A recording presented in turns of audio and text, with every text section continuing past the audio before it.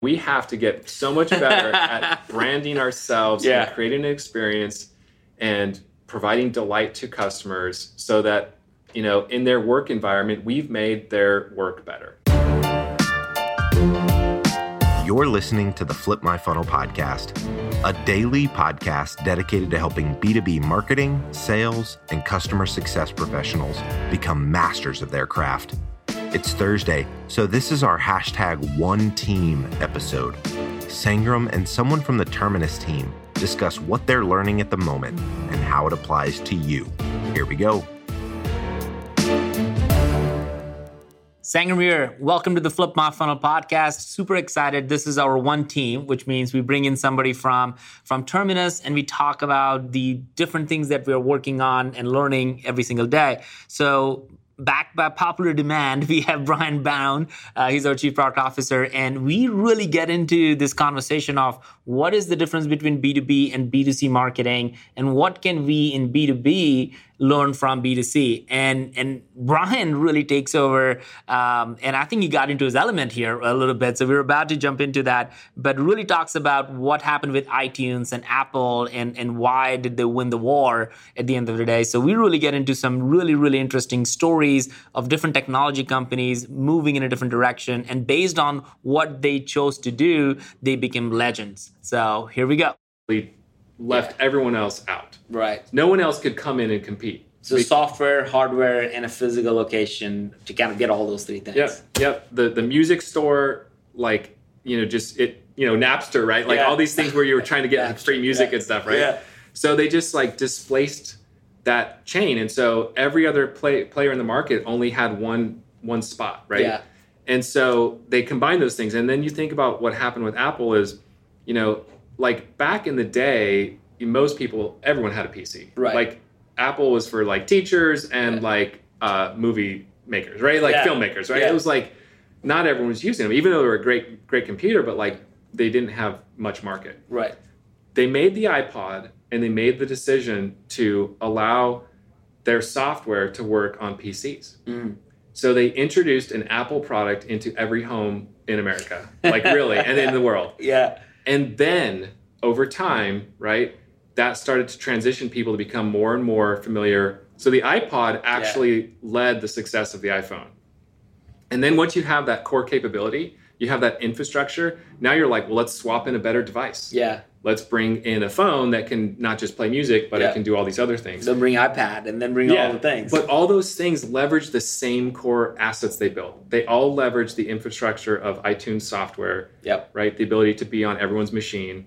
And so now you have a phone, and the phone is was so much like a computer that it started to move people to more Apple products, right? And slowly over time, their market share just increased. So what do you think we can if you think about from B2B standpoint, this is a great B2C experience. What can B2B learn from that? That's a really good question. Yeah. I mean, discipline, right? They became super focused on that device. Yeah. And they saw a series of moves and they set out to do them, which at the time Apple had a bunch of other products. They had a bunch of other things they were doing. Yeah. And they started to exit those other spaces. And they put all their emphasis on this new device. And they weren't focused on selling their more computers at the time. Yeah. They were focused on the devices and then the phone. And then that led them to ultimately then be able to sell a lot more of their machines. So, I mean, from a business standpoint, discipline. Yeah. Companies we struggle because everyone has an idea. Yeah. And every idea sounds good. Right. But you really have to step back and say, what are the sequence of moves we're going to make to be able to displace our competitors, right? And so you may not know it, right? But having a foundation that says, here's the foundation we're going to build upon is going to be really, really important. Yeah. And it's definitely you definitely have to build. Yeah. I don't think Amazon, when they start their bookstore, they didn't know they were going to buy Whole Foods, right? Yeah. Or the AWS services and stuff like that. Clearly, the whole world is going to be kind of running on Amazon. And AWS services is a great example of a company who had to build a core capability to deliver the volume of orders through their system, they had to create incredible cloud infrastructure that did not exist at the time. Yeah. And they were able to do something that which most companies would have never been able to pull off, which was to take that asset and use it in a completely different way. Yeah. And so now that same asset, they're getting leverage off it in revenue in many different ways, right? And so that asset, you could almost say their asset is not selling stuff. Their asset is the infrastructure to sell. It's not the products they sell. That's why they opened up their marketplace to so many other sellers. They don't really care if they're the one selling the product.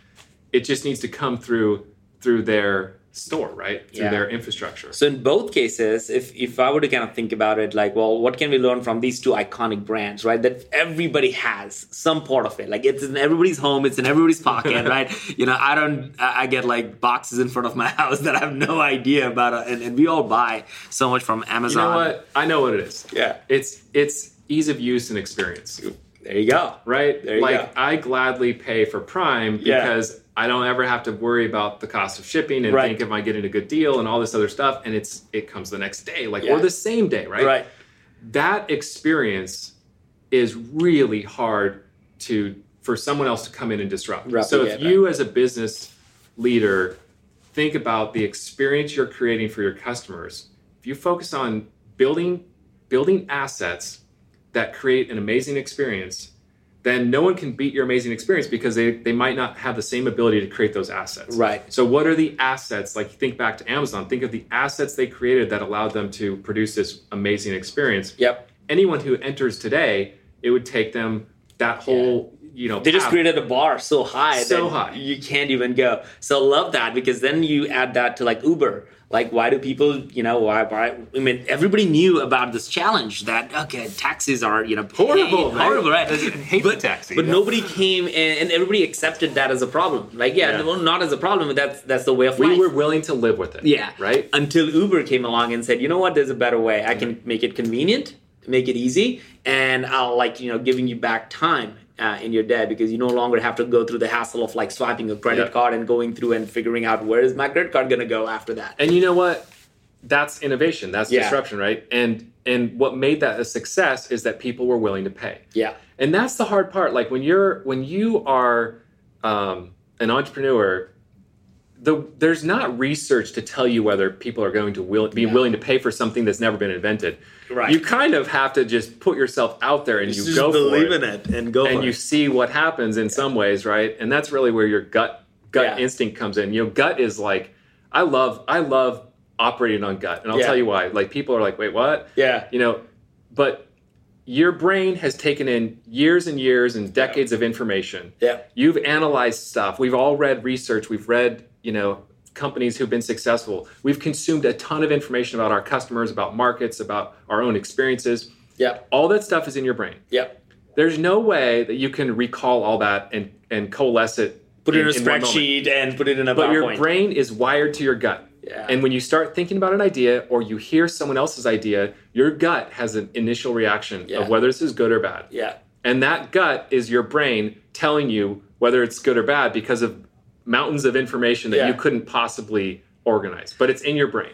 I love that, man. You know me, like, I'm like 99% of the time, I just gut. And I sometimes wonder, like, I don't want to be arrogant about it, like, because data obviously sells to like majority of the people.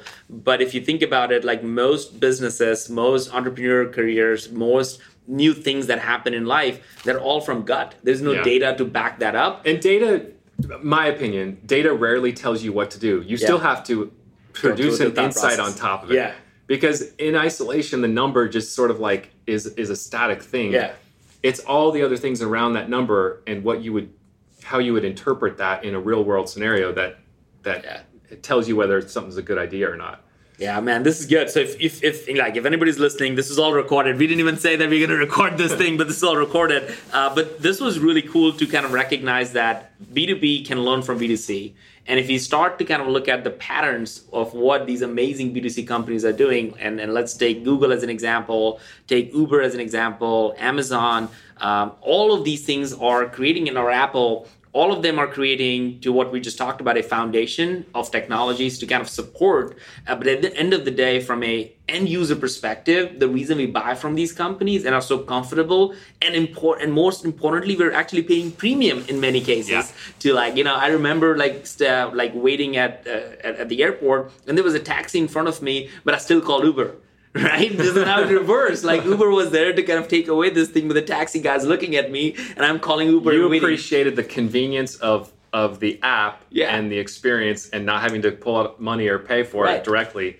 That you were willing to wait longer. Right. So it just flipped. Initially it was to save me time and create convenience. And now I'm paying more money and spending more time to get that, because that experience mattered to me. Right. So in general, people make a mistake of saying that we're going to be in this price war. Well, you can always charge a premium if you're actually giving an incredible service and have an experience that people can count on every single time. And I think that's, going back to brand promise. What can B2B learn from B2C? Yeah. It's you have to have a brand. Yeah. And for years, B2B companies built crappy software. Yeah. For decades, right? The worst software. And people had to go. I used to think about this, what would it feel like for my customer who has to use my software for 8 hours a day? Yeah. Because, in business to business, you're selling something that people likely use all day. It's their career is spent in your product. Yeah. Build a great product, right? And so B2C companies think all about brand. Yeah. And the great B2B companies have found a way, like you were saying, in a prior conversation around Exact Target, right? They built that brand of orange, right? And orange meant something to their customers, right? Right. And so, think about the apps on your phone, right? If you're willing to put an app on the home screen of your phone, or maybe one swipe away, that's brand. You want huge. That close to your life. Yeah. So whether it's a B2B or B2C app, that is brand position. And so B2B, man, we have to get so much better at branding ourselves and creating an experience and providing delight to customers so that, in their work environment, we've made their work better. Yeah. I'll leave with this example. So most people know that I have a Jeep Wrangler, and which is a incredibly different thing to hire somebody coming from India and not thinking that he's going to have a Jeep Wrangler. It just doesn't work that way, right? So, and the reason I have a Jeep Wrangler, because I went to University of Alabama and I saw Jeeps every single day. And then I went to their website, and for the last 10 years, they have been branding to me about Jeep Wrangler. That's the American way of living. And I've been bought into that idea. You wanted to experience it. Yeah, I wanted to experience it. So 10 years later, I go and buy a Jeep Wrangler. It took 10 years for my wife to be convinced that we need to have a Jeep Wrangler, and with 2 kids and everything. But that shows to the power of brand, right? It was an imprint in my head. And if we go around and ask people, hey, give me the top 3 brands of the shoes that you buy, and most people would have 2 or 3. If you ask them, give me 10 brands, they won't be able to remember that. Yeah. People only have shelf life of maybe 2 or 3 things in every category that they groceries or food or hotels. We all only remember 2 or 3 things about a certain category. So from a B2B perspective, if your brand is not something that people are thinking about as part of their daily jobs because they're working in a job, then you're going to lose in the long run. Yeah. So to your point, how do we create a brand that has a lasting impression, that people have it one swipe away on their phone kind of mentality? Yeah. That can completely change the way brand works. Yep. And I know you're trying to wrap up, Sangram. I got one more idea. Go for it. One more idea, which is, B2B companies were obsessed with NPS, right? Yeah. What's an NPS score for people? Net promoter score, right? Everyone's what's our net? Are we surveying our customers to see if they would tell others about our products? Yeah. Would they recommend us, right? It's a great metric. It's a great way to sort of assess your customer base. But the true measure is when your customer leaves that company to go to a new company, do they bring your tool with them? And when you have that happening in your business, you know that you have truly created something that people can't live without. Yeah. Not only are they just will they tell someone about it, but they will not live without it. Yeah. They're going to make sure that they have it wherever they go. They go into the interview process and say, hey, what do you want in order for you to be successful? Or I want this product. I need these tools to be successful. That's awesome. All right, Bryan, another great podcast, man. We're just talking about what B2B companies can learn from B2C. I think this is great. Awesome. Thanks, Sangram. Flip My Funnel is on a mission to build the largest and most engaged community of B2B professionals in the world. Join the movement at flipmyfunnel.com. You've been listening to the Flip My Funnel podcast. To make sure that you never miss an episode, subscribe to the show in your favorite podcast player. If you have an iPhone, we'd love for you to open the Apple Podcasts app and leave a review.